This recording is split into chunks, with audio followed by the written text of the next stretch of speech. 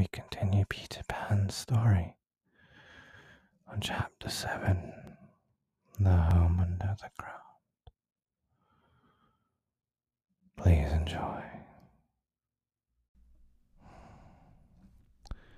One of the first things Peter did the next day was to measure Wendy and John and Michael for hollow trees. Hook, you remember, had sneered at the boys for thinking they needed a tree apiece, but this was ignorance. For unless your tree fitted you, it was difficult to go up and down, and no two of the boys were quite the same size. Once you were fitted, you drew in your breath at the top, and down you went at exactly the right speed, while to ascend, you drew in and let out alternatively, and so wriggled up. Of course, when you have mastered the action, you're able to do these things without thinking of them, and nothing can be more graceful. But you must fit, and Peter measures you for your tree as carefully as for a suit of clothes. The only difference being that the clothes are made to fit you, while you have to be made to fit the tree. Usually it is done quite easily, as by your wearing too many garments or too few, but if you are bumpy in awkward places, or the only available tree is in odd shape, Peter does things to you, and after that you fit. Once you fit, great care must be taken to go on fitting, and this, as Wendy was to discover to her delight, keeps a whole family in perfect condition. It was rough and simple, and not unlike what baby bears would have made of an underground house in the same circumstances. But there was one recess in the wall, no larger than a bird cage, which was the private apartment of Tinker Bell. It could be shut off from the rest of the house by a tiny curtain, which Tink, who was fastidious, always kept drawn when dressing or undressing.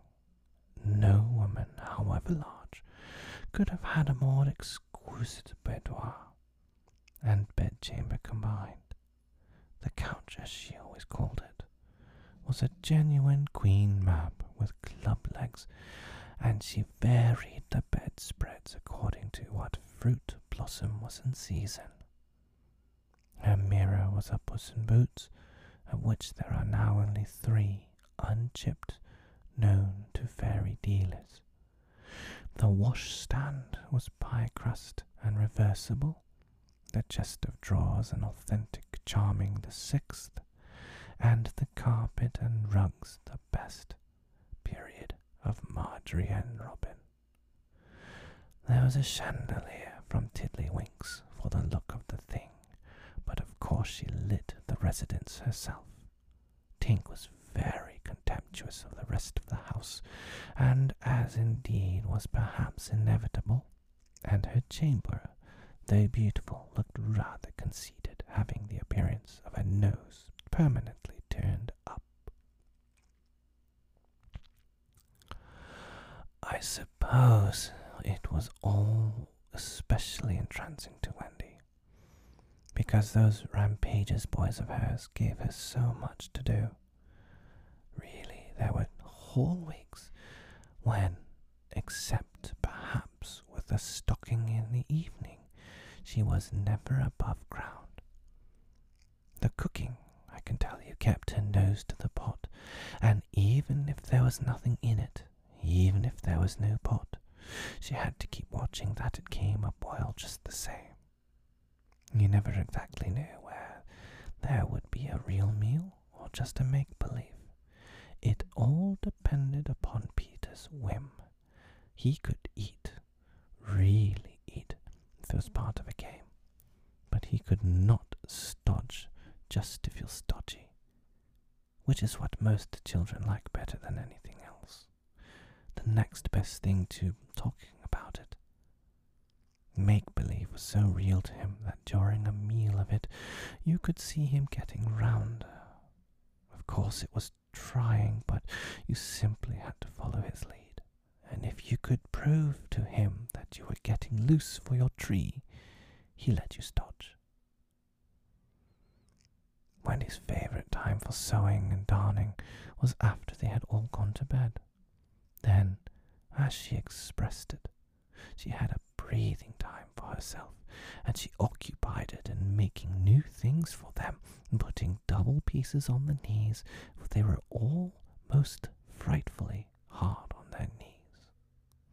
When she sat down to a beautiful basketful of their stockings, every heel with a hole in it, she would fling up her arms and exclaim, "Oh dear, I am sure I sometimes think spinsters are to be envied." Her face beamed when she exclaimed it. You remember about her pet wolf? Well, it very soon discovered that she had come to the island, and it found her out, and they just ran into each other's arms. After that, it followed her about everywhere. As time wore on, did she think much about the beloved parents she had left behind her? This is a difficult question, because it is quite impossible to say how time does wear on in the Neverland, where it is calculated by moons and suns, and there are ever so many more of them than on the mainland. But I am afraid that Wendy did not really worry about her father and mother. She was absolutely confident that they would always keep the window open for her to fly back by, and this gave her complete ease of mind. What did disturb her at times was that John remembered his parents vaguely only, as people he had once known, while Michael was quite willing to believe that she was really his mother. These things scared her a little, and notably anxious to do her duty, she tried to fix the old life in their minds by setting them examination papers on it, as like as possible to the one she used to do at school. The other boys thought this awfully interesting and insisted on joining. They made slates for themselves and sat round the table writing, thinking hard about the questions she had written on another slate and passed round. They were the most ordinary questions. What was the colour of Mother's eyes? Which was taller, father or mother? Was Mother blonde or brunette? Answer all three questions if possible. A. Write an essay of not less than 40 words on how I spent my last holiday, or the characters of father and mother compared. Only one of these to be attempted. Or 1. Describe mother's laugh. Or 2. Describe father's laugh. Or 3. Describe mother's party dress. Or 4. Describe the kennel and its inmate. They were just everyday questions like these, and when you could not answer them you were told to make a cross, and it was really dreadful what a number of crosses even John made. Of course, the only boy who replied to every question was Slightly, and no one could have been more hopeful of coming out first, but his answers were perfectly ridiculous, and he really came out last. A melancholy thing. Peter did not compete. For one thing, he despised all mothers except Wendy, and for another, he was the only boy on the island who could neither write nor spell, not the smallest word. He was above all that sort of thing. By the way, the questions were all written in the past tense. What was the colour of Mother's eyes, and so on. Wendy, you see, had been forgetting too. Adventures, of course, as we shall see, were of daily occurrence, but about this time Peter invented, with Wendy's help, a new game that fascinated him enormously, until he suddenly had no more interest in it, which, as you have been told, was what always happened with his games. It consisted in pretending not to have adventures, in doing the sort of things John and Michael had been doing all their lives, sitting on stools, flinging balls in the air, pushing each other, going out for walks and coming back without having killed so much as a grizzly. To see Peter doing nothing on a stool was a great sight. He could not help looking solemn at such times. To sit still seemed to him such a comic thing to do. He boasted that he had gone walking for the good of his health, for several suns either the most novel of all adventures to him, and John and Michael had to pretend to be delighted also, otherwise he would have treated them severely. He often went out alone, and when he came back you were never absolutely certain whether he had had an adventure or not. He might have forgotten it so completely that he said nothing about it, and when you went out you found the body, and on the other hand, he might say a great deal about it, and yet you could not find the body. Sometimes he came home with his head bandaged, and then Wendy cooed over him and bathed him in lukewarm water while he told a dazzling tale. But she was never quite sure, you know. There were, however, many adventures which she knew to be true because she was in them herself, and there were still more than that were at least partly true, for the other boys were in them and said they were wholly true. To describe them all would require a book as large as an English-Latin, Latin-English dictionary, and the most we can do is to give one as a specimen of an average hour on the island. The difficulty is which one to choose. Should we take the brush with the Redskins at Slightly Gulch? It was a sanguinary affair, and especially interesting as showing one of Peter's peculiarities, which was that in the middle of a fight he would suddenly change sides. At the Gulch, when victory was still in the balance, sometimes leaning this way and sometimes that, he called out, "I'm Redskin today. What are you, Toodles?" And Toodles answered, "Redskin. What are you, Nibs?" And Nibs said, "Redskin. What are you, Twin?"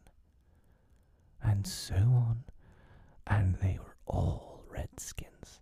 And of course this would have ended the fight had not the real Redskins, fascinated by Peter's methods, agreed to be Lost Boys for that once. And so at it they all went again, more fiercely than ever. The extraordinary upshot of this adventure was, but we have not yet decided that this is the adventure we are to narrate. Perhaps a better one would be the night attack by the Redskins on the house under the ground, when several of them stuck in the hollow trees and had to be pulled out like corks. Or we might tell how Peter saved Tiger Lily's life in the Mermaid's Lagoon, and so made her his ally. Or we could tell of that cake the pirates cooked so that the boys might eat it and perish, and how they placed it in one cunning spot after another, but always Wendy snatched it from the hands of her children, so that in time it lost its succulence and became as hard as a stone and was used as a missile, and Hook fell over it in the dark. Or perhaps we tell of the birds that were Peter's friends, particularly of the Never bird that built in a tree overhanging the lagoon, and how the nest fell into the water, and still the bird sat on her eggs, and Peter gave orders that she was not to be disturbed. That is a pretty story, and the end shows how grateful a bird can be, but if we tell it, we must also tell the whole adventure of the lagoon, which would of course be telling 2 adventures rather than just 1. A shorter adventure, and quite as exciting, was Tinker Bell's attempt, with the help of some tree fairies, to have the sleeping Wendy conveyed on a great floating leaf to the mainland. Unfortunately, the leaf gave way and Wendy woke, thinking it was bath time, and swam back. Or again, we might choose Peter's defiance of the lions, when he drew a circle round him on the ground with an arrow and dared them to cross it.